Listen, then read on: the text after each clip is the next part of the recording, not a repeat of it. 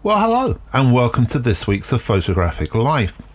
I saw this the other day, a quote, a photographer talking about his work. Said this: "I do not see my work as #street photography at all, but as a method to show something about the mental state of being of humanity." Well, I thought that's quite a statement, really. And so I decided to have a look at the work, as I was unaware of the work.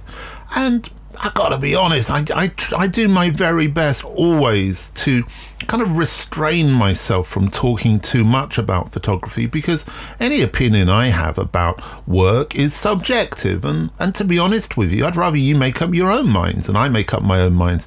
There's no reason for me to dismiss that another person's work. However, in this case, I'm going to I suppose, respond a little bit to that work. And my response is this: I thought it was really poor. It was work created in an environment that I actually know really well. It could just as easily have been me in one of those pictures as to where the pictures were taken. But they just didn't, to me, seem to have any qualities of either composition or visual language or choice or just anything. It was just very poor work. But of course, the photographer had decided to take it out of what it was, which is a series of photographs of people on the street, and make it something more, make it about the mental state of being of humanity. His choice, not a problem. But it made me think of that idea of kind of being happy to, I suppose, admit our failings, admit those moments when things go wrong. Roughly 10 years or so ago, I used to write a column for a professional photographer magazine that I used to edit, and it was called Being There. And the idea was that each month I would write an article about a particular photographic shoot I'd been on and kind of give a little insight as to what had happened. It was a kind of little thing I'd stolen, really, from a music magazine that had done a similar thing. And I thought that was a good idea. I enjoyed reading that, so why don't I try and do something similar? Having done that for a number of months, what I found was that every shoot that I really stuck in my memory, something had gone wrong, and invariably it was my fault. I was perfectly okay with that, because actually, in the bigger scheme of things, nothing had gone wrong. It had been okay. The other week, I noticed that the photographer Nadav Kanda has a big book coming out of his celebrity portrait work, and it reminded me of a time back in the early 90s when he sent me his portfolio to look at with the idea of commissioning him. I looked at the work. At the time, he was a hardcore advertising photographer. I was working on a magazine, and the work just didn't fit. I found it rather kind of contrived and cold. I've got to be honest, sometimes I feel that about his work now. But again, that's just subjective. It's just an opinion. It doesn't matter. So I rejected Nadav at that time. Someone on Twitter said to me, how did you feel about that? And I said, well, fine, that's okay. Not only did I reject Nadav Kanda, but I also rejected the work of Platon, who I was at college with. And Platon was a year below me. And I can remember him coming to see me to get commissioned with a big wooden box. And on top of that wooden box was a big Victorian picture frame with glass and a rose in this box. And it was just totally over the top. And I suggested to him that this wasn't a good way to go. He took umbrage. That was the end of the story. Perfectly okay. Just like the Beatles getting turned down, I turned down Nadav Kanda and Platon, and actually also the fashion photographer David Sims, but that's another story. So I'm perfectly happy to kind of talk about that and accept those moments when things go wrong. The podcast has been getting bigger and bigger. The audience is growing every week, and I thank you all for that support. But it made me go back to podcast 1, which I've never really listened back to. I felt too embarrassed, to be honest with you. And I did the other day listen to episode 1. And God, it's terrible.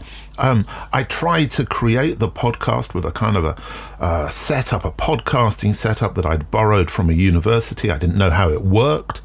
It's pretty terrible kit anyway. And I had a microphone, but it wasn't until the very good Tim Pellet told me after he listened to it back and looked at a photograph of me working with the microphone that I was using the wrong side. So the sound quality of episode 1 is terrible. It's full of shh sounds and kind of humming, and I'm a little bit, I'm very obviously an amateur.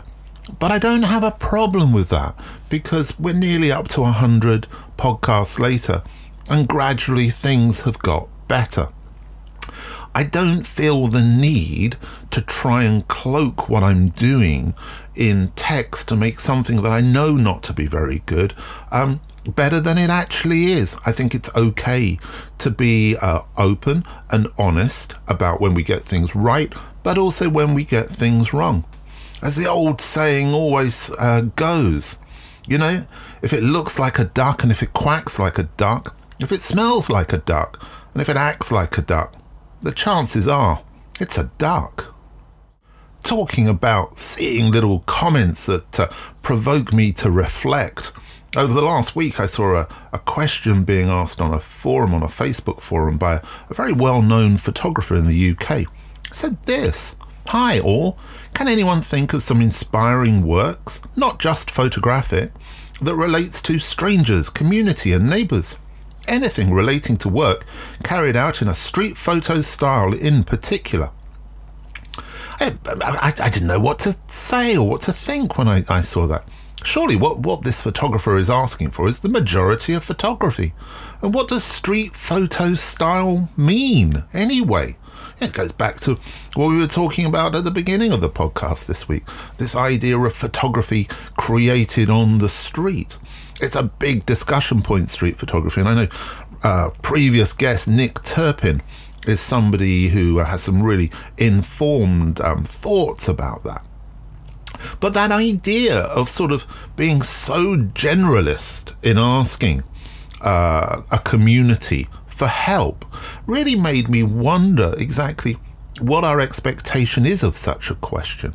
Surely, as a very well-known photographer as this person is, they should be able to answer those questions themselves. Are what we're doing here passing the responsibility for the hard graft over to a community, to a group of people?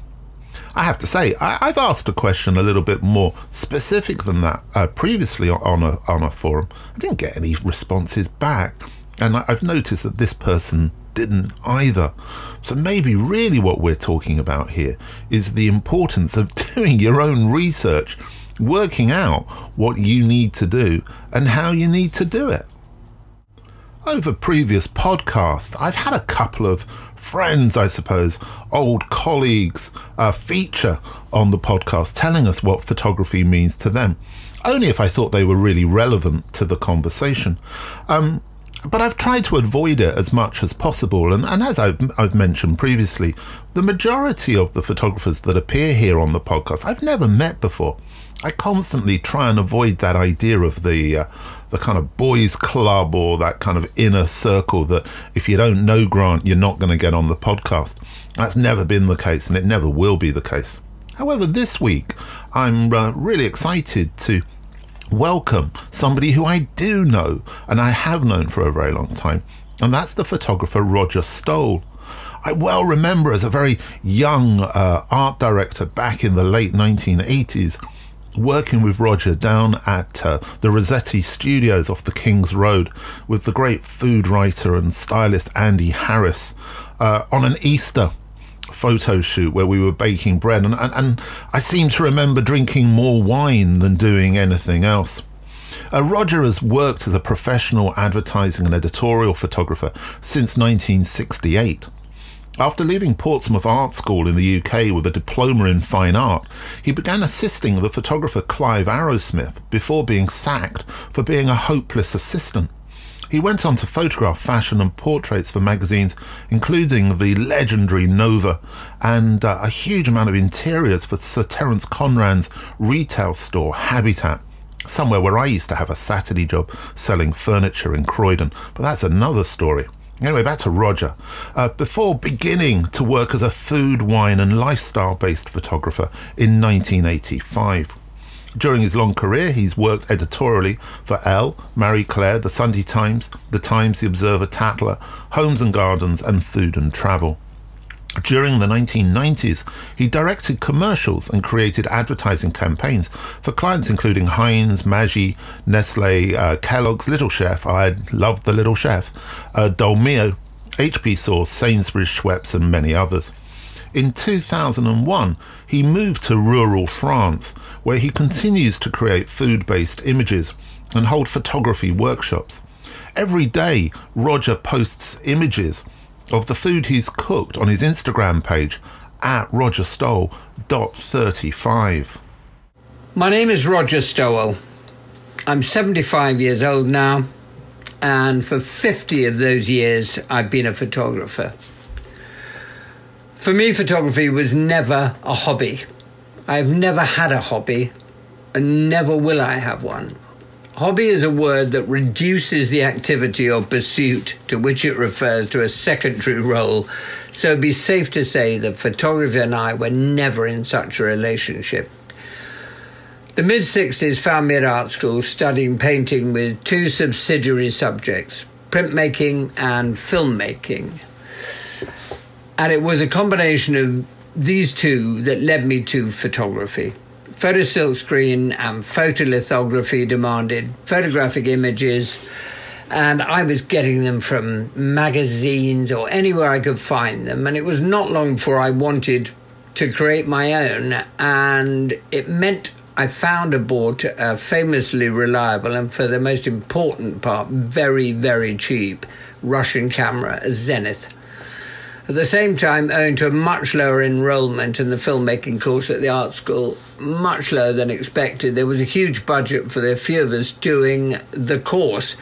It meant I was soon making 30-minute films with sound unheard of at the time, with an Aladdin's cave of equipment. It was all a complete epiphany, and I was sure from that moment that I wanted to be a photographer, filmmaker. I wanted to make images for my living. At the end of my second year, the year before my graduation, I was offered a job assisting a successful London photographer who would turn out to be the same man who was to fire me in 1968, thus launching me into my career in the same way that a sandwich is launched out of a moving train's window if it doesn't come up to scratch. But before being deservedly thrown out of the window, there's no doubt that I was a hopeless sandwich of an assistant. I learnt so much, for which I'm still hugely grateful.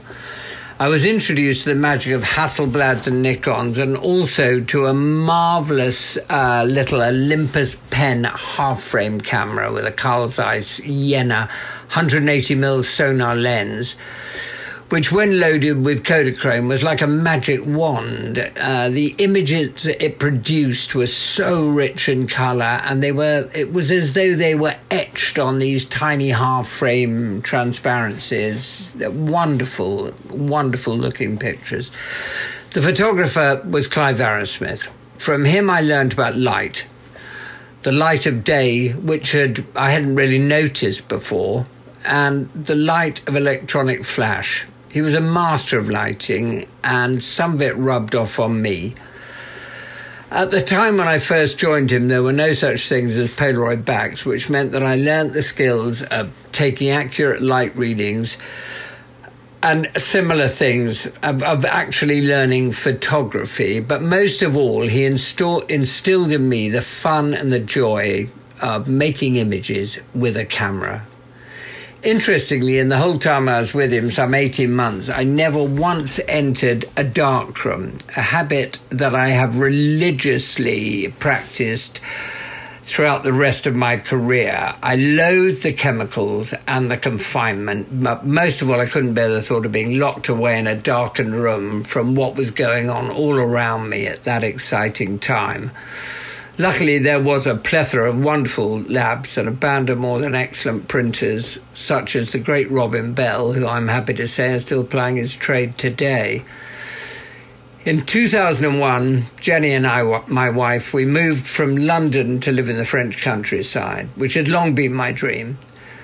A dream that had not made it clear to me that the nearest E6 laboratory was to be around 100 kilometres from the house. Rather than move nearer to the laboratory, I moved to the newly arrived digital photography.